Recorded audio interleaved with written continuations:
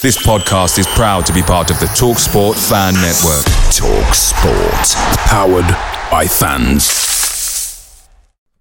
The TalkSport Fan Network is proudly supported by McDelivery, bringing you the food you love. McDelivery brings a top-tier lineup of food right to your door, including my favourite, the Quarter Pounder with cheese. No matter the result, you'll always be winning with McDelivery, so the only thing left to say is, are you in? Order now on the McDonald's app, and you can also get reward points delivered too, so that ordering today means some tasty rewards for tomorrow. Only via app at participating restaurants. 18 plus. Rewards registration required. Points only on menu items. Delivery fee and terms apply. See mcdonalds.com. The TalkSport Fan Network is proudly teaming up with 3 for Mental Health Awareness Week this year. Beyond the pitch, beyond the results, we're here to connect fans, getting them to embrace the highs and lows of supporting your club, because we're not just fans, we're a team. With 2 in 3 football fans having struggled with their mental health, we understand that life off the pitch can present its own challenges. That's why we're committed to ensuring you have the tools to stay connected with your friends and fellow supporters. Take a moment to connect with your mates. A simple text or an open conversation can make a world of difference. And if they don't respond right away, don't hesitate to follow up. Let's all take a moment to talk more than football.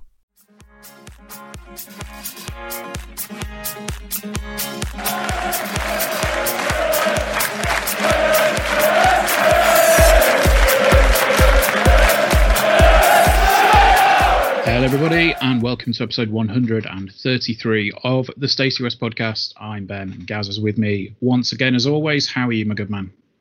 I'm very well actually. I was late, wasn't I, for the podcast? Yeah, I wasn't going to mention it because, I know that it's never late.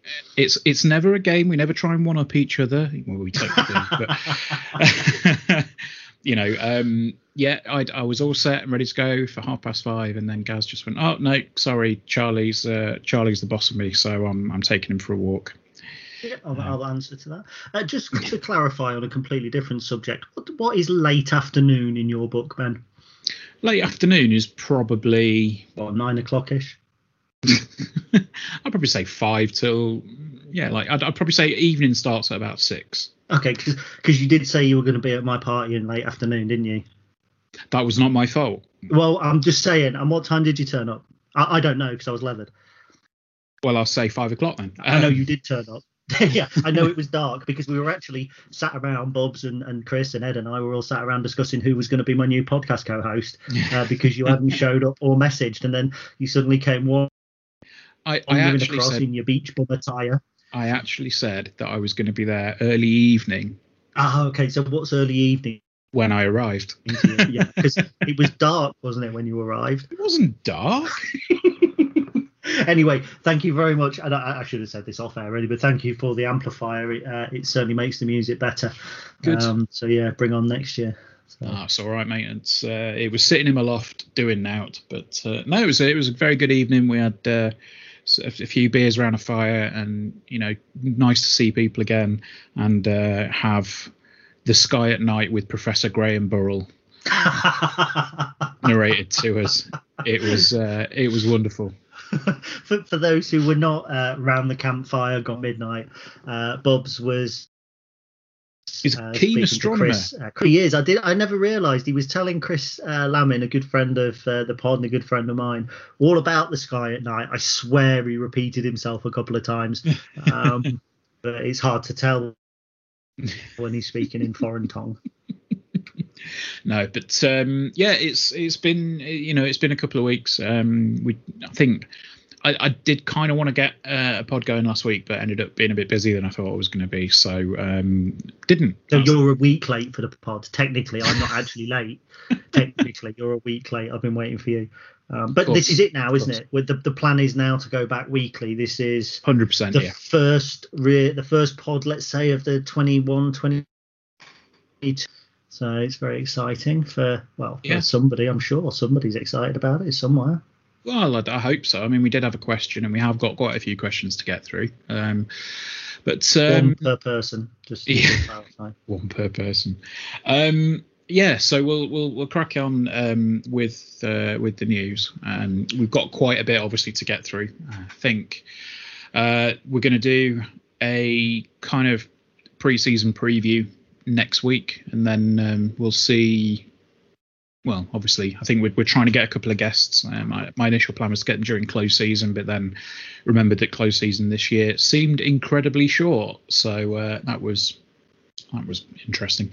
But also, just a quick one: if Gaz does break up a little bit during the podcast, it's because he's currently sat in the middle of a thunderstorm and his internet's powered by string. Oh, so, can you hear that? Is it breaking up already? Because I'm looking outside and the thunderstorm stopped. Oh no, it was just there was a couple of bits while we were off air, I think, that kind of dropped out a bit. I was just like, right, mental note, need to mention that. Anyway, right, let's crack on. We'll start with the sort of older bits of news. First and foremost, we obviously signed, I think the last we spoke about was Chris Maguire on the podcast. So Chris Maguire came in, and then shortly after Gary rightly, I guess, pointed out that Chris Maguire wasn't an out-and-out striker, we went and signed an out-and-out striker on loan from Southampton from Dan Lunderloo, which was one that I think that little clip of you saying Lunderloo, that was a nice Lunderloo. Can I just say, we seem to have gone completely against the plan that we put in place not 5 minutes ago. I did realise that as soon as I started talking about it, but yeah, okay. So we've got some signings. The other bit of news that we're going to touch on, because it's sod off you. Look, I'm out of practice. Jesus, it's amateur hour. Do you want me to take over, Ben? Do you want me to take over this bit while you compose yourself? No, it's all right. Okay. So before we get onto the signings, obviously it's quite a serious bit of news which happened. Michael had a cancerous tumour removed and had a little brief spell away, but thankfully was back in the EPC on Monday. And I think the biggest thing for me was really just that we wanted to, wish Michael and everybody else around him and his friends and family all the best, and hopefully, he's feeling much better very quickly. So that was the serious bit of news. So you can carry on taking the piss out of me now if you want. No, I'm not going to. No, I'm going to use that as a springboard just to make sure everybody who's out there who's listening who has balls to check them. And if you didn't, make sure you do. It should be a regular thing. It's there's no shame in having a little feel down there and making sure that everything's right and proper. And Michael is a testament to the fact that if you do discover something, you can be back in the saddle, so to speak, very, very quickly. So yeah, hugely important. The sight of him back on the training ground on Monday morning was great, because there's still something about that word, isn't there, cancer, that just kind of it's just a word that makes you shiver. And in the modern age, it is it's very, very easy to treat certain types, and Michael's a testament to that. Now, unfortunately, Imps legend Mick Harford has also been diagnosed with cancer. I saw that. And of course, prostate. And of course, Tony Lawmer's going through his rounds of chemo as well at the moment. I thought he'd beaten it again. I saw the other day that he was on his he was doing some training, and then was I think he said he was heading off for some more chemo. Okay. Well, it's just I certainly think things like testicular cancer and prostate cancer and things like that, you have to get checked. And men of a certain age, and I may be approaching that age, have to swallow their pride, certainly when it comes to the latter. I'll be honest, the thought of a doctor putting a finger anywhere terrifies me, but it's better than having undiagnosed absolutely. And something that claimed my granddad, so it's incredibly close to my heart as well. So I think this is the serious bit, that it's great to have Michael back in the dugout, so to speak, but it should act as just a precautionary message to everybody that never ever take your health for granted. 100%. And I think that was a thing for me as well. Obviously, I've mentioned on the podcast before about personal experiences with things like that, and it was always a difficult one to talk about for a long time. But I think the key thing was that my dad was one of those people that sort of brushed some stuff off, and I think he might have brushed something off a little bit too early, or didn't get himself checked out when he should have done, and ultimately I think we all know what happened. So get yourself checked out, and just make sure that everything's, as Gaz says, is all right down there. But I would request that you do it after the podcast, because I'm not overly comfortable about the thought of some of our listeners, having a little feel of themselves while listening to us. Hey, if I float your boat, you crack on. I can't see it. I tell you, I've always been short of admirers in my life, so I don't care what you're packing downstairs. If you, if I get you warm, off you go. Jesus Christ. Anyway, right, transfers. We've had a few, haven't we? So, let's talk about them, because we've obviously got a few in on loan and a few permanents as well. One of the permanents I was very, very surprised by. But let's go through. Pick a couple each and see the four that we're potentially most excited by. So if you want to go first and pick one, I'm guessing. Well, I know because we've already said off air, but for the illusion of the podcast, I'm guessing it's fairly obvious from your write-ups. Yeah, it is fairly obvious from my write-ups, and I'm pleased that we finally got to the bit where we're going to pick four, because it was painful listening to knowing what was coming. And now I've forgotten how to pronounce it. I pronounce it Adelakan, but I'm sure it's Adelukan. Adelakan. Hakeeb Adelakan. Yes. This is a player who I've written a lot about, so I can spell it Adelakun, no problem whatsoever. But I don't, spell phonetically. No, look, I don't mean any disrespect. Obviously, my amateurish pronunciation of names, but I think we've got a real player here. I started writing for Football League World around the last season that he had at Scunthorpe United, and he was utterly sensational. He was creating goals for fun. I haven't got the information in front of me, but I will have by the time I've strung it out a little bit. But I think I seem to think he was in double figures for assists. He chipped in with goals as well. He came to the end of his contract. There was no way that Scunthorpe were ever going to be able to hold on to him, and he joined Bristol City. It was a tribunal decided. The tribunal decided the fee, and I think in the end, although it wasn't revealed, there was discussions of it being around 750,000. What we're talking here is a 2017-18 George Grant, really, pushing a provincial Lincolnshire team towards the championship, chipping in with goals, chipping in with assists, and his career's gone a little bit not off the rails as such after that.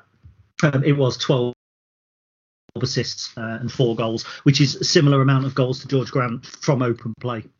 Grant scored a lot of penalties, but I think he only scored 4 or 5 from open play. So you're talking almost like a George Grant not on penalties here, in my opinion. He struggled in the championship, granted. Didn't really get a chance at Bristol City. Remember, Sammy Smodic didn't get a chance at Bristol City, and he came back and was excellent for Peterborough as well. I genuinely believe that this boy could have the same impact for us as Grant did, could have the same impact for us as Smodic did at Peterborough. I don't expect him to dive as badly as Smodic at Peterborough. Nobody could. I've been watching the Olympics, and I've still not seen a better dive than Smodic's. So, yeah, it's exciting. I think he's going to be a big player for us, and I think this is our marquee signing of the summer. I mean, I would potentially, well, I can't disagree. I've spoken to a couple of people about this signing, and it certainly sounds like the people in the backroom staff at the club are incredibly excited about having Hakeeb on board. He's just looking at some of the goals he's scored on YouTube, and seeing some of the comments from Rotherham and Hull fans, where obviously he's been out on loan recently. They've really got nothing but positives to say about him. And obviously some of the goals that he scored were 4 or 5 years ago, but you can see the power and the strength, and not particularly the skill and speed as well. He looks like he's a player.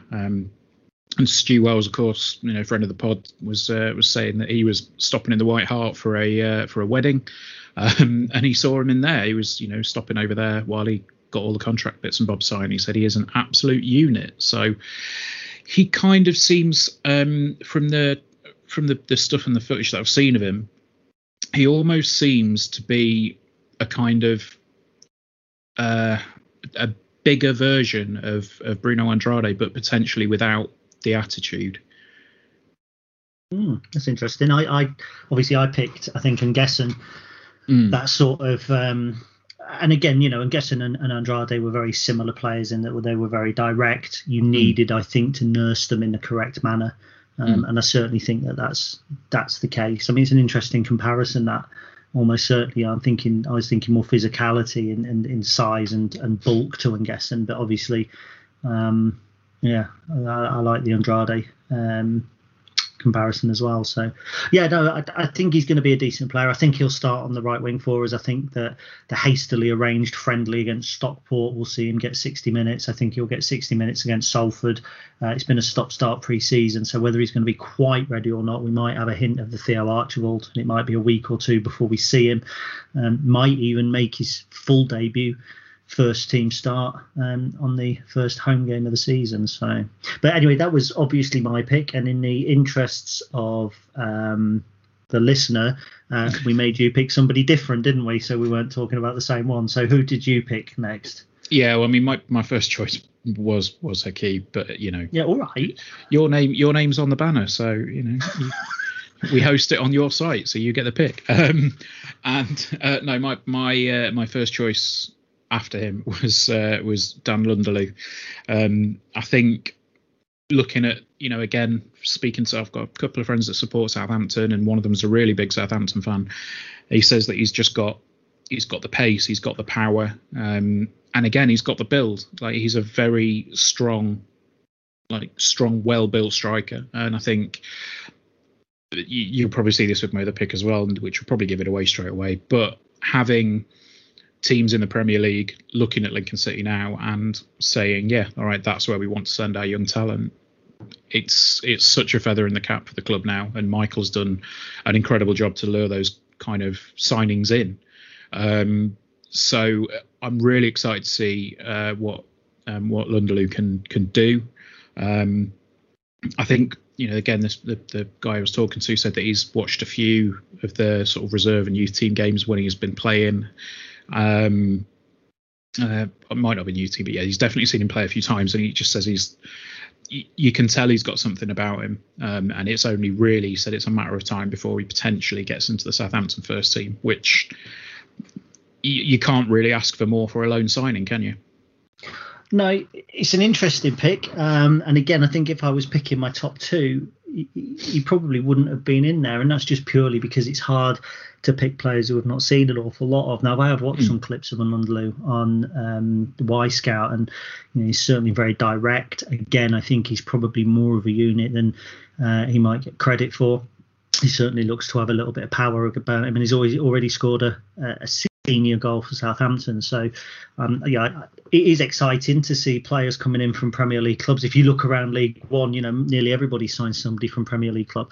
It's about getting the right player, and it will be nice to have an alternative to Tom Hopper, or for Tom Hopper. I think obviously with Freddie Draper kind of penning his first professional contract today as well, we could go into the season with three strikers who feasibly could feature in any time. I know we've got Makama, who is likely to go out on loan, but very much Lunderloo and Hopper are going to be vying for that number 9 spot, and either of them will change the way that we play.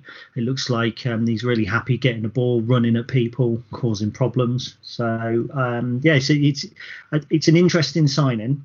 And it's one of those where it's easy for us to sit and talk about it because neither you nor I have watched him play properly. I've seen a few clips. We glean what we can from other people. I'm excited to see him in action. I don't think he's turned out in a friendly yet. That's my only kind of slight concern is... I think he's been on the bench. I would have thought if he'd been on the bench, he would have come on. I hadn't seen his name. I might be wrong. I don't think he featured last night against Scunthorpe. So, again, I'd like to see him get some minutes in prior to Gillingham away. But then there's no rush. Brennan Johnson missed the first couple of games of last season, and arguably he was in amongst our top 3 players through the whole campaign. So we'll see if Dan and Lunderloo can repeat that. Absolutely. Do you want to go for your second pick, or shall I do mine? Yeah, I'll go for my second pick because I've gone for Chris Maguire. Now, look, this is no disrespect to Teddy Bishop, and it's no disrespect to Lasse Sorensen either. both of whom I think have got potential to be really good signings, but they're two players that I haven't seen an awful lot of myself. And so to start saying on the back of 40 minutes against Scunthorpe that Sorensen's going to be a world beater would be doing the listener a disservice. Yeah, I'd be talking about something not from a position of knowledge, and I don't think that that's particularly wise. I am very excited to see what Sorensen does for us, but to say that he's a better signing than Chris Maguire, who is my pick, would be doing Maguire a disservice. What I think Maguire brings to the side is an experience up front that we didn't have last season, particularly when Tom Hopper was injured. We talk about Tom being the experienced centre forward. He's actually not. He's not in his 29-30, is he? So I think it's going to help massively having another really experienced player in the squad. Certainly it'll help out the likes of Liam Bridcut. It'll help Michael get more instruction over when our key players are out. We lacked that at times. There was, I think, a point where Bridcut was injured, Hopper was injured, you had Adam Jackson out, and we were a young side, and we looked a young side. We were naive when we lost 3-0 at home to Gillingham at a time where we really needed a leader to grab that by the scruff of the neck. Although having said that, I think Bridcut started that game. But anyway, so I really like Chris Maguire. On his day, I think he's the best footballer that we have at the in the squad at the moment. Sunderland fans loved him. If you give 90% of Sunderland fans now a chance to pick Wyke or Maguire back and play in every week, they'd pick Maguire. There's only a very small amount would pick Wyke because he was largely a very lazy footballer. Maguire isn't. When he turns it on, he's a special footballer. So I think he's exactly what we needed in the forward areas. I don't think he's going to be the quickest when he plays out wide, which is where I can see him playing. But at the same time, we've always had that balance. We've had blistering pace at one side, and then we've had the likes of Anthony Scully, who's perhaps not the quickest, but has a little bit more guile on the other. I think it'll add a new dimension to our attack. And I just think Chris Maguire is the sort of player that helps bring on the younger players. So the Freddie Drapers and the Dan Lunderloos and people like that will learn from Chris Maguire, and they will develop as footballers in the same way that many did under Liam Bridcut last season. Yeah, absolutely, 100%. I think the comparisons there to Bridcut are fairly obvious in the fact that he's going to be an older player in a younger side. I just think it was a surprise when he came over. I was obviously delighted to see somebody of that caliber, somebody with that experience come in. So again, can't help but agree with you on that one. I think it's going to be an interesting season for him, and particularly if he can settle quickly. I think he's going to be a cracking signing. And my second choice for this one, it was a bit of a toss up really, because I'm excited by all of them, but I think the other one was just Lewis Fiorini. I do like a decent attacking midfielder, and from all accounts it sounds like we've got one. It's once again it's kind of the same reasons with Lunderloo, but we've got a player that is being entrusted to us for the season by the Premier League champions. It's just a great thing, and hopefully that relationship's just going to get stronger and stronger. And I mean, you look at, you mentioned Brennan Johnson there, obviously coming in on loan last season and doing great things. I think by the sounds of it, I think Brentford are attempting to break the bank to buy him from Forest at the minute. So it kind of shows that we can be that catalyst for a younger player really spurring on and just becoming a bigger talent. So again, it might not be, in quotes, the best signings that we've made, but I'm excited to see what they can do. Yeah, I you know what, I tend to agree with you, I think, on Fiorini. What interests me is that we don't know an awful lot about him, and I think it's easy when you are signing players from Premier League clubs on loan to think that it might be a bit hit or miss. I think about Shiloh Tracy at Shrewsbury last year, signed from Spurs, looked brilliant, and I think he's now permanently moved to Cambridge. So clearly not the sort of calibre that you would expect. And we took TJ Ioma, and he's standing on the cusp of the Spurs first team. So signing a player from a Premier League team doesn't necessarily guarantee anything. I remember in the past us signing Carl Birmingham on loan from Manchester City. I remember signing Neil Fenn on loan from Tottenham Hotspur, and they did very, very little. Carl Cork came in from Wimbledon, I think, scored 1 goal and went on to have a decent career. So with Fiorini, again, there's that kind of, we don't know a lot about him. We know he was at Nagbrada last season. We know that they rated him really highly. I know that Kev Barwise has waxed lyrical about the boy from the minute he heard that he was going to sign for us. But there's a question mark about where does he fit in. If we play the 4-2-3-1, which we arguably did last season, does he play in one of the two? Well, Bridcut plays in one of those roles. So then you've got to think Max Sanders is likely to be knocking on the first team door. Don't forget Max, he had a quiet 6 months, but I think he could be a key player for us, or a big player for us at least. Conor McGrandles plays. He's got to play. He was the Stacey West Player of the Year last year. He's an outstanding footballer. So Fiorini probably doesn't play in one of those two holding roles. He might then want to play in a 10 role, or we might ask him to play in a 10 role. We've now got Teddy Bishop. We've now got Sorensen. That's without James Jones. So we've got this whole kind of collection of really talented looking footballers, and it's almost like having a kitchen side full of great ingredients. And how do you get them all in to make the perfect meal? Do you know what I mean? And I think with Fiorini, we haven't signed him to sit on the bench. We've signed him to play. And if he's going to play, that means Michael and the guys at the rest of the coaching staff believe that he is going to be equal to or better than the midfielders that we already have. That's the exciting prospect. Because if the players that we've signed are all considered to be equal to or greater than Conor McGrandles, we're going to have one hell of a midfield. And I fear for one or two players. I'll be honest. I fear for James Jones this season. He's going to have to up his game from the last 6 months of last season. I don't see where he makes regular starts. I fear for Remy a little bit as well. He's played a big key part, but when you've got the likes of Luis Fiorini coming in, I think the likes of Jones and Remy Longdon are going to have to really take their chance when it's presented to them, inevitably in the EFL Trophy. Yeah, I mean, I'd probably say the same about Theo Archibald as well. Oh, don't. What? You're spot on. I've been backing Archibald. I haven't seen him anywhere in pre-season. I don't think he's appeared very much in pre-season at all. You are right.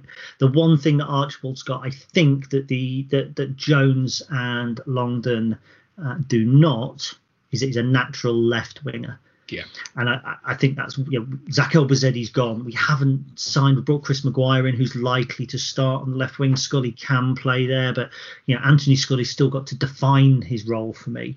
He scored a lot of goals, inevitably going to be around the first team, but is he going to be the 12th man again when you look at the players we've signed? Whereas Archibald, I think if he does get a couple of run out on the left wing against, I can't remember which kids team we've got this year in the EFL Trophy, if I'm honest. I know we've got Sunderland and somebody else. But if he gets runs out against them, he could do a Zach Elbouzedi and really impress, and then go out on loan and then move to Sweden. I don't know. Yeah. Interesting ones. Interesting signings, and I'm excited to see what happens, where they all fit in. And the other one, if we were going to pick a third, it would have been Lars Sorensen for me, because I'm amazed that that's a permanent signing. Yeah, I was amazed by that as well. I really am. Like, when I saw it kind of, crop up, I thought, oh, cool, we've got another one on loan. And then when I, clicked on the link and read the story, it was like, oh no, that's, wow, okay. So, yeah, very impressive signings, on paper again. Yeah, again, and that's what, at this stage of the season, that's all any of them are. Ipswich's business looks utterly phenomenal. But if you can't get them all in, there's no point, is there? And Joe Pigott might go there and score 30 goals. He might go there and score bugger all like Norwood did. So a signing can look as great as you want on paper. And that's obviously the kind of the Teddy Bishop thing as well, isn't it? He played more minutes last year than he has in his entire career up to it. He went through a spell where he scored 4 goals in about 10 games from midfield. They changed manager and he dropped off. And then Jimmy Walker was on social media saying that he's got the potential to be better than George Grant. And if anybody can squeeze potential out of a player, then I would hope that it's Michael Appleton. But and there we are. We've talked about signings. We've not mentioned Josh Griffiths. We've picked up an England under-21 goalkeeper with 23 senior clean sheets last season, and we just kind of like, yeah, well, we've got our goalkeeper. And yeah. Do you know what? If he's 90% of the goalkeeper that Alex Palmer was for us last season, he's going to be superb, because Alex Palmer, there was a dodgy spell, I seem to think, around February where he made 2 or 3 mistakes. Accrington at home. Yep. I think he made an error, didn't he? But he was largely solid for most of the campaign, and I'm excited for Josh Griffiths. Be interested to see what we do with Sam Long, because at some point he's going to have to start playing senior football, and when that happens, if it's not with us, we need to get him out on loan, get him in the conference, or maybe to Gainsborough, and play regular football. If that happens, then we need to sign another keeper. So still plenty up in the air. We're a week before the season, and I don't think the transfer business is finished, in or out. No, I would hasten to agree with you there. I think there's probably a few more that we'll be looking at. So yeah, exciting times. We are a week and a half away from the start of the new season. So where do you think Max Melbourne fits in? I don't think he does. Well, you think that, but he's played a lot of minutes in pre-season. He was told he doesn't fit into the first team. But who plays centre-half if Munster and Walsh aren't fit for the opening game? Yeah, Sean Rowan hasn't played in pre-season, and that's a question I think that we've got to answer from the floor in a moment. But Max Melbourne probably plays left centre-back. And if he gets his opportunity, that could be exciting. However, the last team that you want to have centre-back crisis on the opening day of the season against is Gillingham, who are going to do nothing but pump balls into your centre-backs. Yeah. Anyway, it's a slight concern. Let's not pretend it's all butterflies and roses in the garden. There are some weeds and slugs as well that we've got to consider. Absolutely. I mean, I think we'll probably have a better picture of where everything's going to be when we come to record next week, which is obviously going to be our full preview. So we'll save the potential downers till next week, maybe. Just let's keep it light.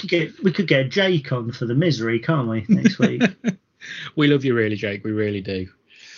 Not when he uses GIFs to respond to my tweets. We don't. He used the very GIF. The GIF. Yeah.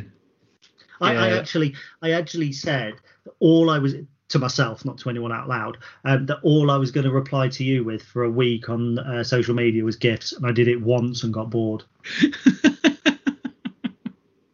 I think it might have been the fact that I replied with, "Oh my God, you used a GIF." Yeah, and you know what? I was actually searching for a GIF to reply to that, and I genuinely got bored of just flicking through endless pictures. I thought I could think of better words like "fuck off," but I didn't use them. So.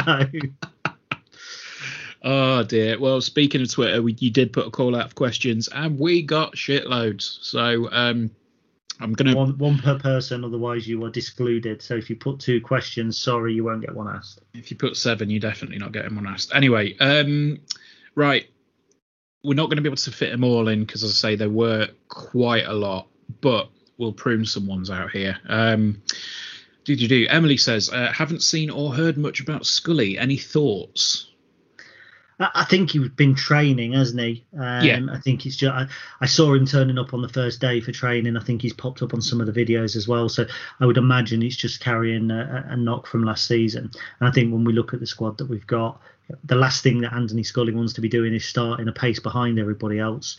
But Teo Eden did that last season, and look where he finished it. So I've got no major concerns over Anthony Scully going into the season.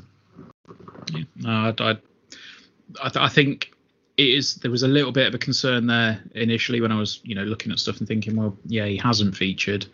I'm a bit concerned about that. But I also haven't heard from him since we dropped off the Gold Next Year award. So he's slipped in my estimations a little bit, if I'm honest with you.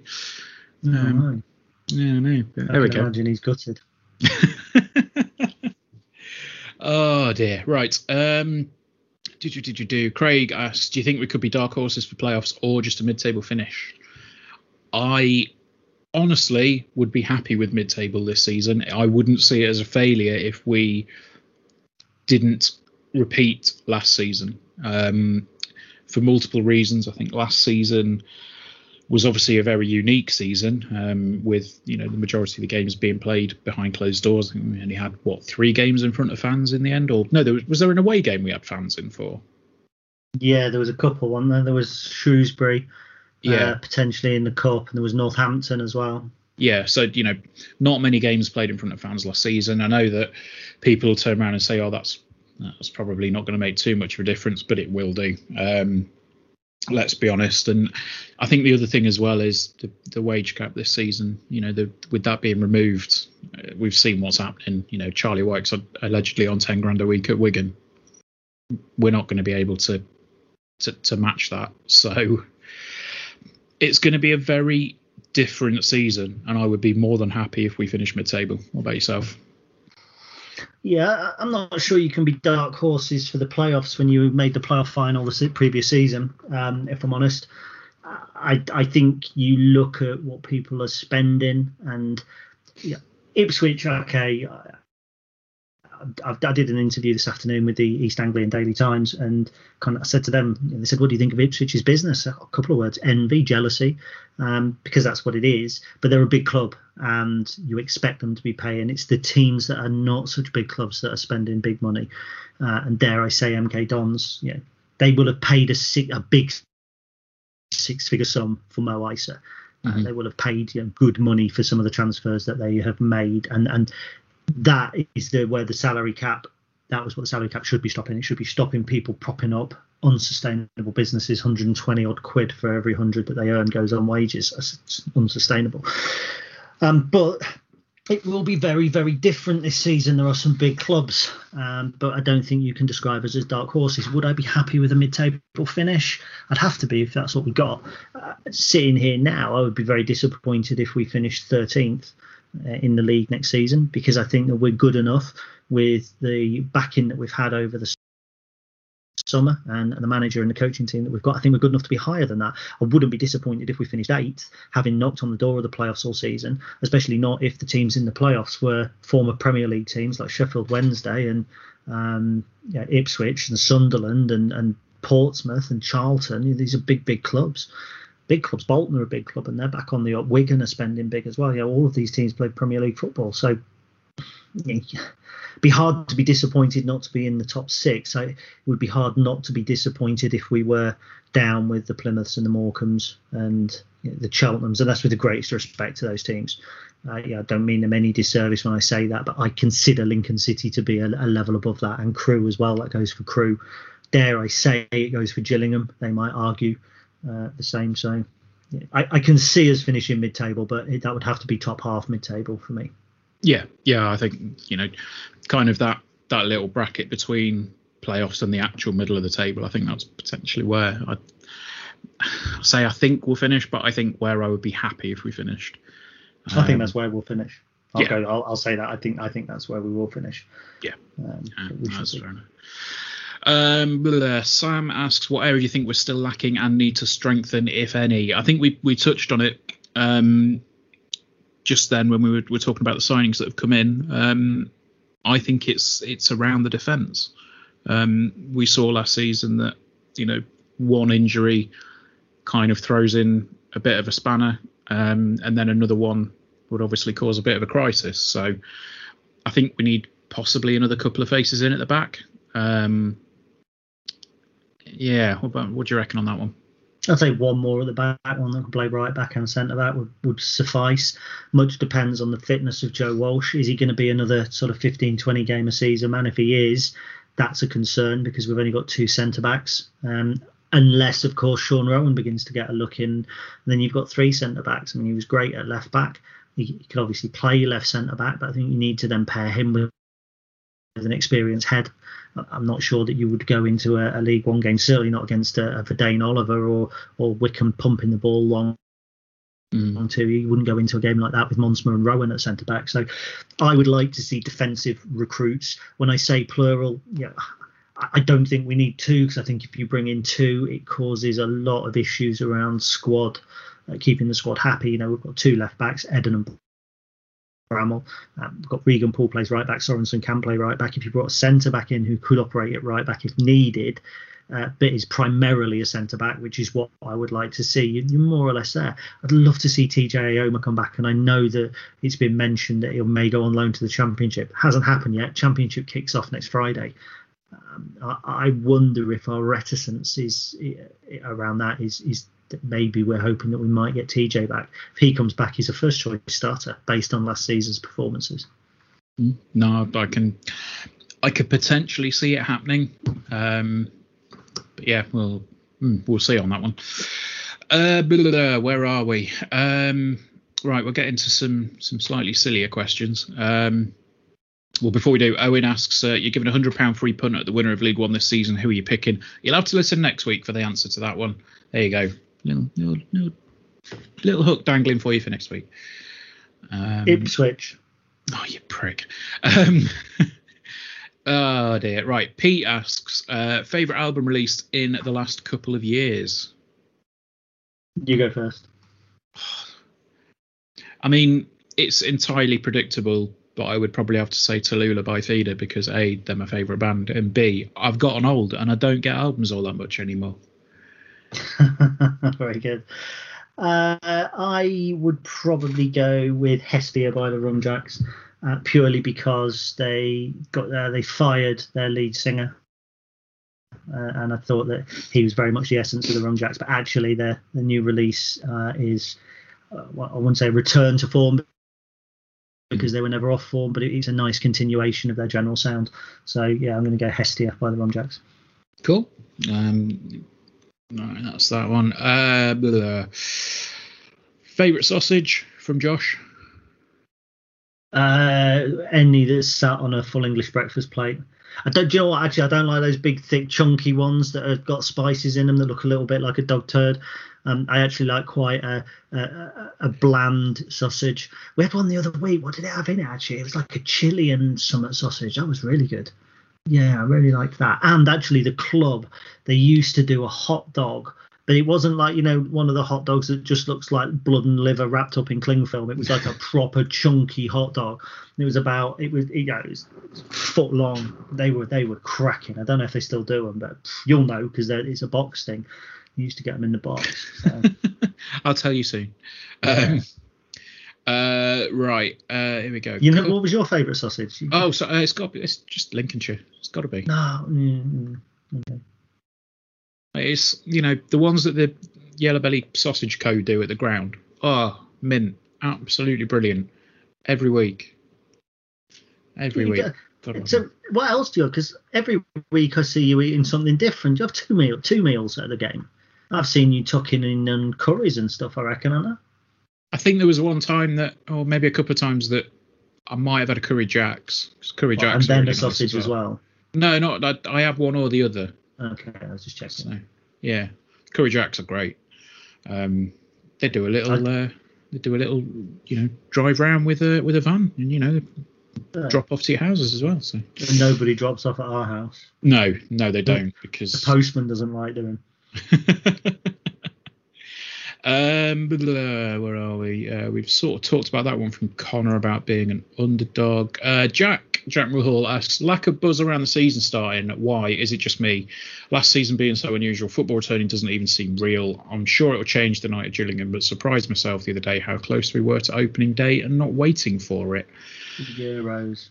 Yeah, I think that's got to be it, really, isn't it? That's right. England going deep in the Euros gave everybody kind of a football fix, and no matter what people say about I love football, I watch it every week, yada yada yada, I actually find it quite nice just to have that break, and I don't think since the Euro semi-final there has been a huge break. And I think I also think our failure at the final hurdle last season, and I'm not classing it as a failure of a season, I'm just talking about getting so far and then being the last man standing, and watching Hull and Peterborough celebrating their promotion and Blackpool, it deflated. I think it's deflated some Lincoln fans, and because our business is late, we haven't had time to get all hyped up about, wow, we can't wait to see this player or that player. We haven't, aside from this week, we hadn't made what looks like a headline signing, and I think people have just kind of sat back.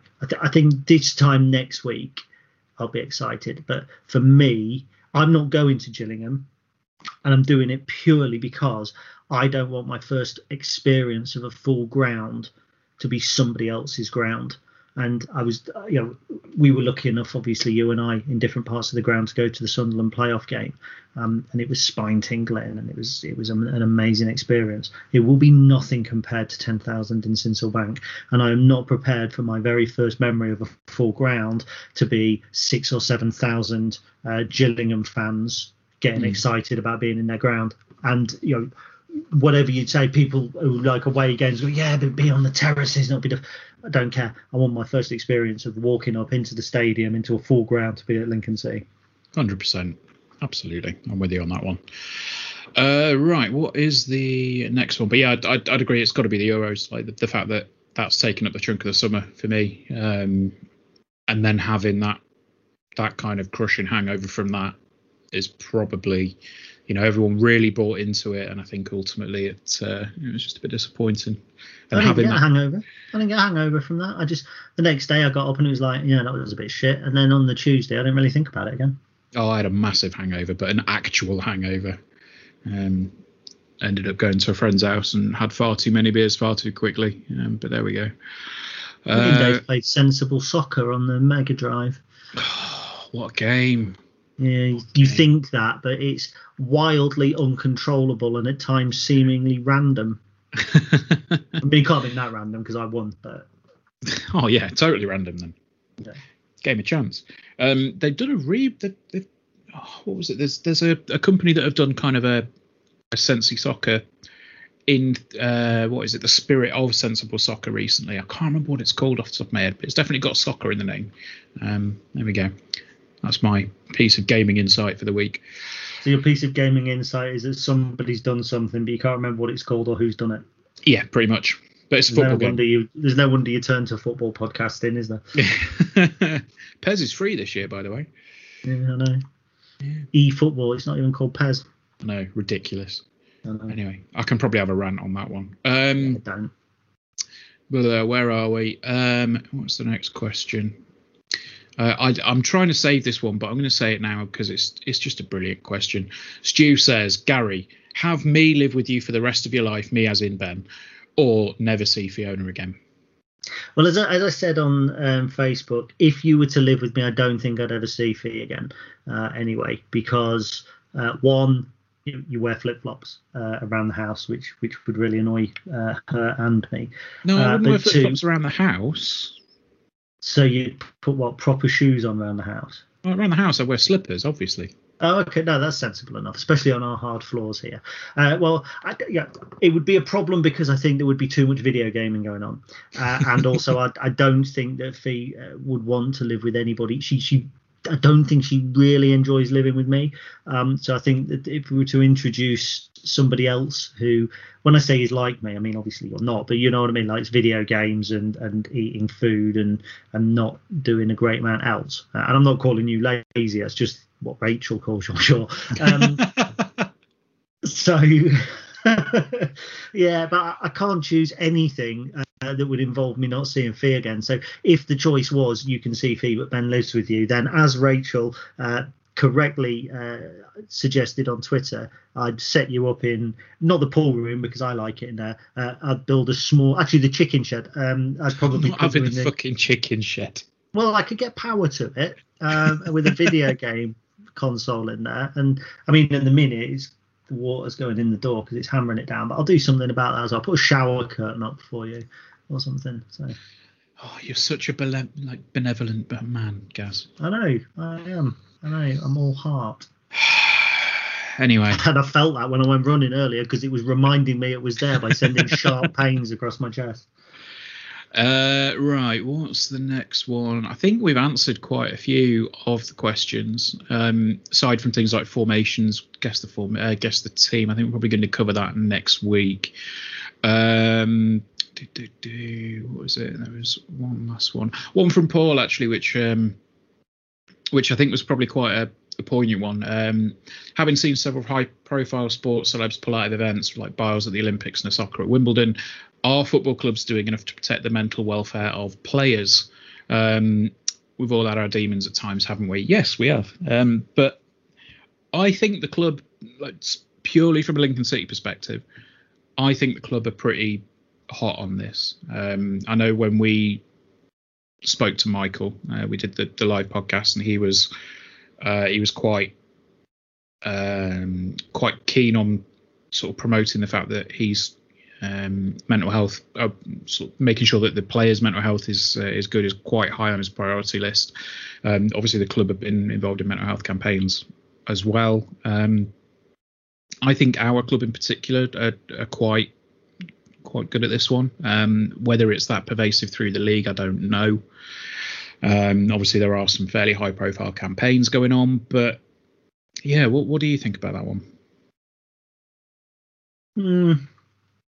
I think it's a tough one because as you know, I'm a keen advocate for awareness around mental health, and I think it is hugely important. I also think that we need to do everything we can to protect the players. At the same time, I think football is a game where you will get judged and you will receive criticism. And when we met Michael, you and I, when we did the live podcast, he said, I think it was Michael said you used to look at in the papers at the time to see what rating you'd got, and you know, I thought, I was better than that or something. And players will still inevitably do that, but you can't take away that element of punditry from football. And so to a degree, you know, for the likes of you and I, if you and I were to put a podcast out and somebody was to come on and go, that was shit, Gary's a knob, it would bother me. Well, that'd just be me. Well, no, but you know what I mean? It would, if somebody came on and said Ben knows nothing about football, a correct assertion, that would do something at you. Do you know what I mean? All joking aside, if somebody came on and genuinely said that as feedback, and we would take that away. But by putting ourselves out there, by putting our kind of voices out for people to listen to, we have to expect some form of judgment. And I think I put something out, Gab Sutton did his 1 to 24, and people were like saying, why am I team 18th? You don't know anything about football. And Steve Adair quite rightly said, if you put your head above the parapet, you get shot. You get shot at, and that's it. And you have to take those shots. So I think to a degree, footballers have to kind of have a thick skin, and that's not me dismissing the effects of mental health, but you can't wrap players up in, you can't say anything bad about such and such because it'll affect him, because unfortunately by being a footballer, that's the position you're in. If I'm crap at my job, my boss comes back to me and says, you're not doing this right, Gary. Footballers don't just work for a football club, they work for the fans as well, and unfortunately that's part of the game.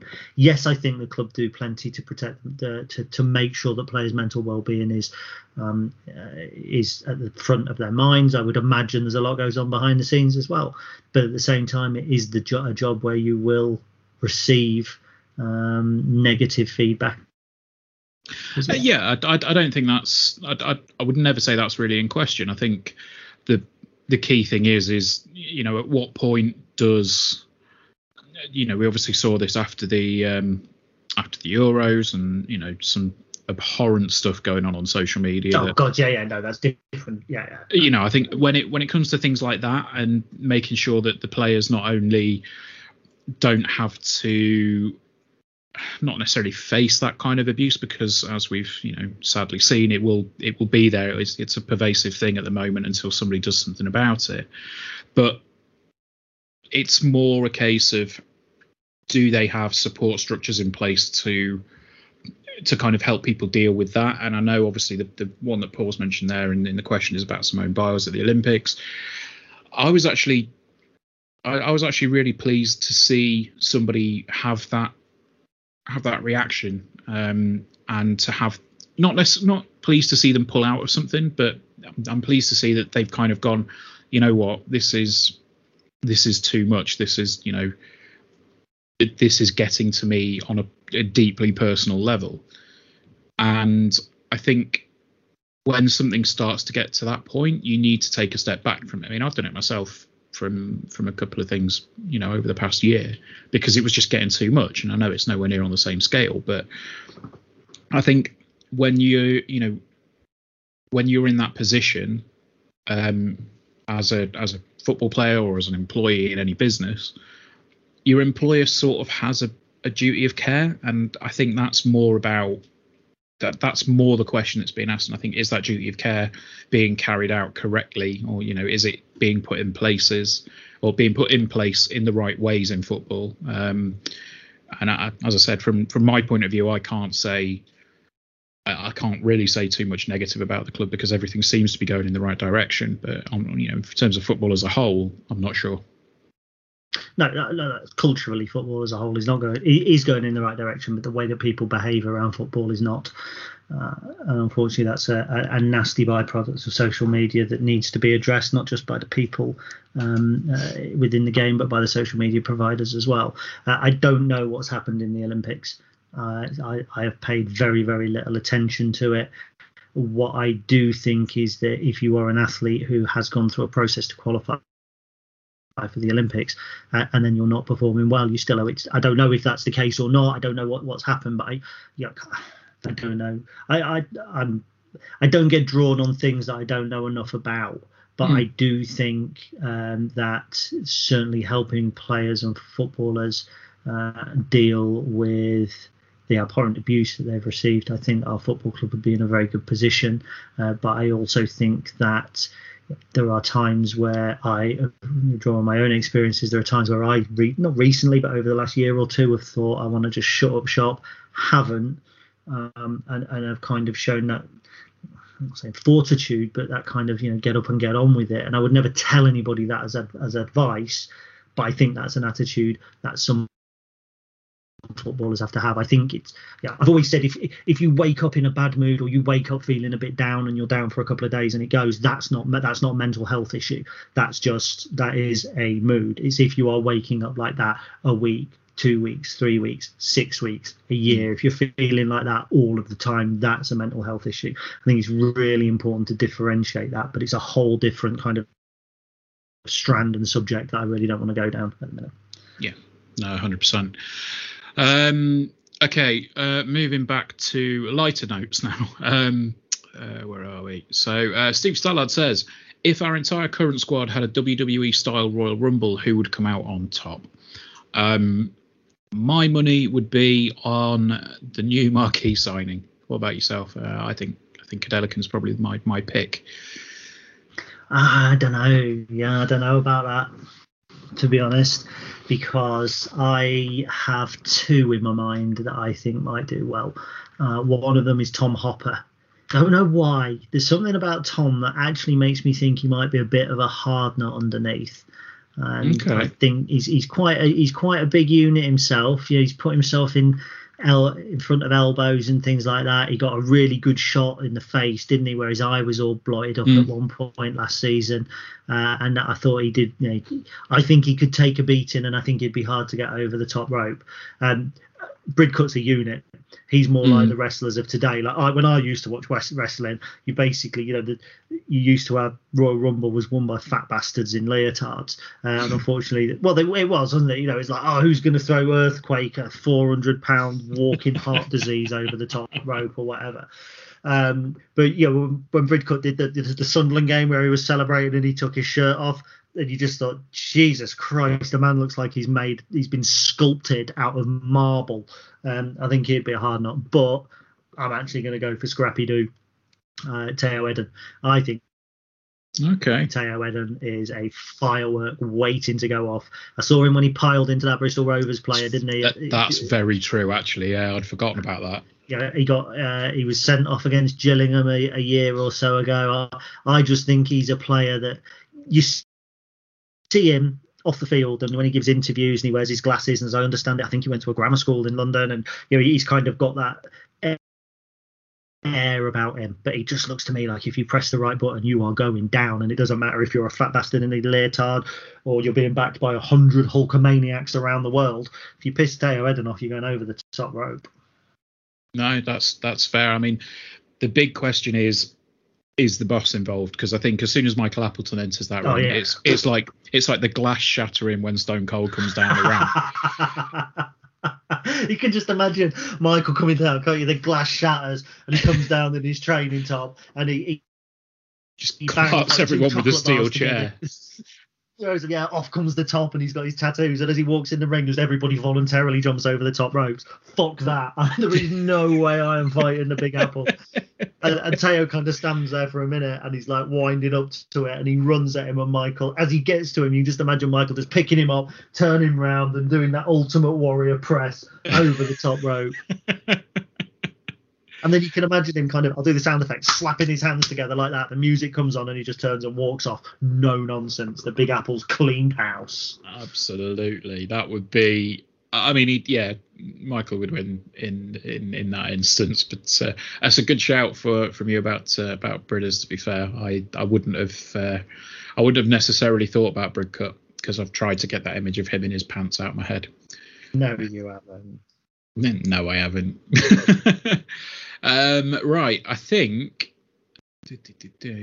Yeah, I think that's the last question. There was definitely not another one from anybody, particularly not anybody that lives in here, and you've definitely not already liked it. So, yeah, I think I'm going to leave that one. I liked it while you were talking earlier as well. I know you did, because I saw it while you were talking. Yeah. and look, if we've ignored your question, or you think we've ignored your question, I think there was Helgi put one about injuries in pre-season and stuff like that. Obviously, we've kind of avoided questions that we've answered twice, and we've skipped some that will allude to next week with the season preview as well. So I think the only one we didn't answer, to my mind, was one about Sean Rowan from Mark, which will drop in next week. Yeah, no, 100%. I think if there are any other questions that you've got on your mind, tweet them to us through the week. However, I think next week might be a big one in terms of the preview for the season. So we might potentially not get that much time to answer questions. So, right, I know we've got at least 3 things to plug, so let's get on to that. If you want to start. I've got 2. So we have got a competition coming up. I'm going to leave that till last, where you can win yourself a random football shirt, but we'll come on to that in a minute. So the first thing I want to plug is obviously I say obviously, it's not obvious, is it? I don't know why I said that. It's the Red Imps Community Trust Museum. Now this is something that has really inspired me, because I've started going through my own memorabilia and cataloguing it on my site. It gets very few views, and I don't care, because I really enjoy it. But the Red Imps Community Trust site museum should get views, because they're doing something which I think is a fantastic idea. They are accepting photographs of your memorabilia. They're showcasing it on their site. You can find it at what a lack of preparation. I think it's RICT Museum, so rictmuseum.co.uk. You go on there, which I'm going to now as we speak, and they've got all sorts of special items on there, photographed with discussion. So the most recent ones, there's program covers against Aldershot from 91-92 games which were expunged. There are cuttings from Malcolm Johnson, who I know has got an extensive collection of cuttings there on there. There's quite a few bits from me, but they're also putting interviews with players on there. They're putting videos on there. They're putting special features on there as well. So it's going to grow into a really special area for you to go and kind of just soak up all these moments from history and all these little quirks that people have collected. I will continue to put bits on there. I've already put a notebook I've got from the 21-22 season, a pennant from a Newcastle friendly, and some match sponsor bits. So really worth going and visiting rictmuseum.co.uk and just go and have a look around, see what you can see. Good stuff. Yeah, absolutely. I've had a little poke and prod around myself. It's good. Got some nice things on there. I thought you were talking about testing yourself there. Anyway, right. I shall move on to mine, and then we'll wrap up with the competition. Next one for me is the Imps Matchday Welcome campaign that's being run by Lisa at the minute. I'm sort of becoming a part of that and the team behind that one. It's a really good campaign. It's, again, I think we mentioned it a couple of weeks ago. It's just to what they're doing is they're picking up a few season tickets for underrepresented groups, so they can spread the season tickets throughout the season, so that people that wouldn't necessarily normally want or have the inclination or necessarily be able to afford to go to football, or would feel like they're being marginalised or whatever, it's an opportunity for more people to come to Sincil Bank and enjoy football, and hopefully get more fans in the long run.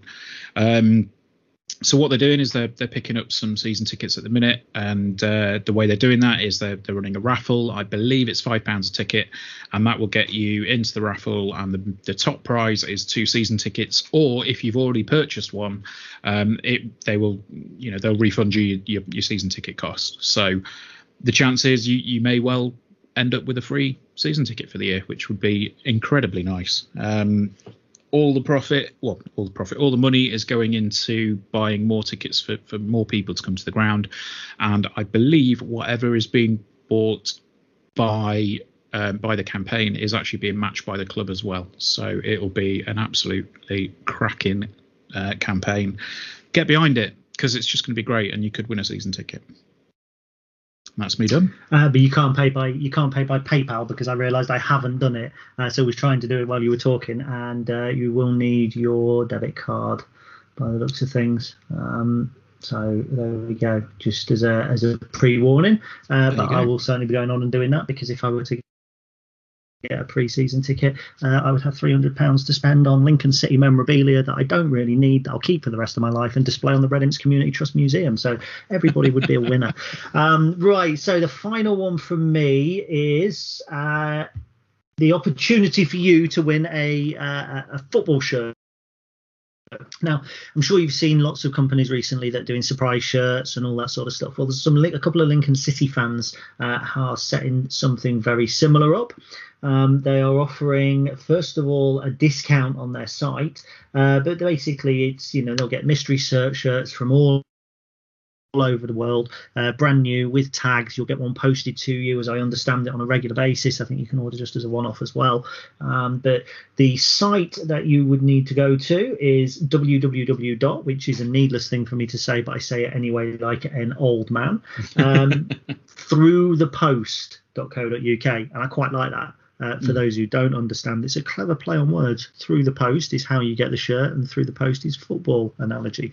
And before you laugh at me, I didn't realise that the name poacher had a football meaning until after I gave up. And somebody went, "Oh, poacher, like a goal poacher." I was like, "Oh yeah, 16 years." So through the post, clever play. Genuinely, I didn't realise that. It's just the way that you said that, like it was 16 years.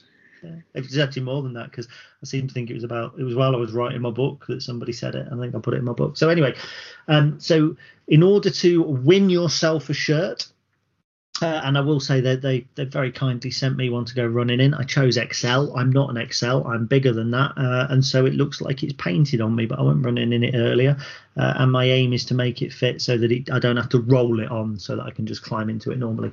So their Facebook is at Through the Post. Their Twitter is at Through the Post. And their website is throughthepost.co.uk.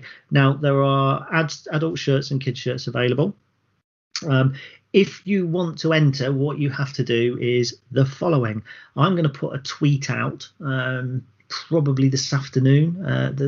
So as this comes out now, it will be at some point over the next 24 hours.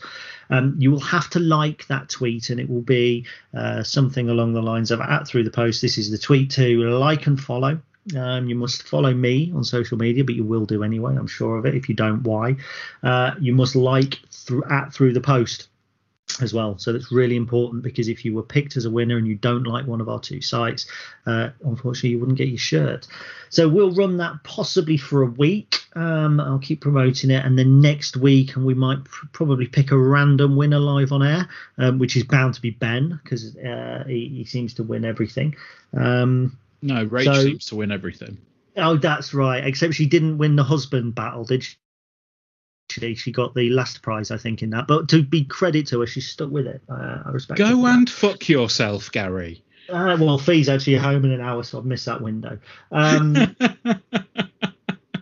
They're also put a discount code up on the site as well. So there's a 20% discount at the moment using the code TTP20. So go and have a look through thepost.co.uk. I'll put the tweet out, and who knows, you could be wearing an obscure Turkish second division shirt in a week and a half's time. There we go. Right. Well, I'm not talking to Gary anymore, so we'll see you guys next week. No. He's actually stopped talking to me. I knew you'd give up first. It's because I'm a professional and I don't like dead air time. What are you a professional? What? Oh, dearie me. There we go. So now you've been gone quiet on me. That's good. But there we go. Right. So everybody, unfortunately, my co-host has gone silent on me. So at the moment, it's just going to be me signing off. So thank you very much for listening. I'm sorry that Ben has gone off like a petulant child, like Piers Morgan storming off. Good morning, you compare me to that prick. Yeah. There we go. All right, Piers. God, you know how to get a rise out of me. Anyway, yes. The thing is, you forget that I edit the podcast, so I can just snip out all the bits that I look bad in. Yeah, you can, but then it'd only be about 5 minutes. I was going to say, there'd be nothing left at the end of it, would there? No. Oh, dear. Right. Me talking, and everybody's had enough of that. All right, guys. Well, we will see you next week. And again, we're back weekly now because, season's starting, isn't it? It's going to be great. All right, we'll see you next week. Got the Imps. Got the Imps.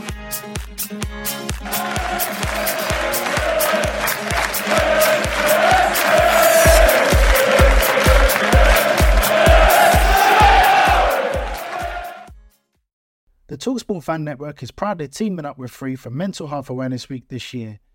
We understand that the journey as a supporter isn't always smooth sailing, but rest assured you're not alone. There's a vast network of fellow fans who share your passion and may be experiencing similar challenges. Honesty is key in any relationship. If your friend asks you how you are feeling, tell them honestly. If you're going through a difficult time, let them know. Opening up about how you are feeling can really make a difference. After all, they are your mates for a reason. Let's all take a moment to talk more than football. It's the 90th minute and all your mates around watching the Imps on iFollow. You've got your McNugget share boxes on the go. Your mate's already got booked for double dipping, but then you steal the last nugget, snatching all 3 points. Perfect. Order McDelivery now on the McDonald's app. You in? At participating restaurants, 18 plus, serving times, delivery fee and terms apply. See mcdonalds.com. This podcast is proud to be part of the TalkSport Fan Network. TalkSport. Powered by fans.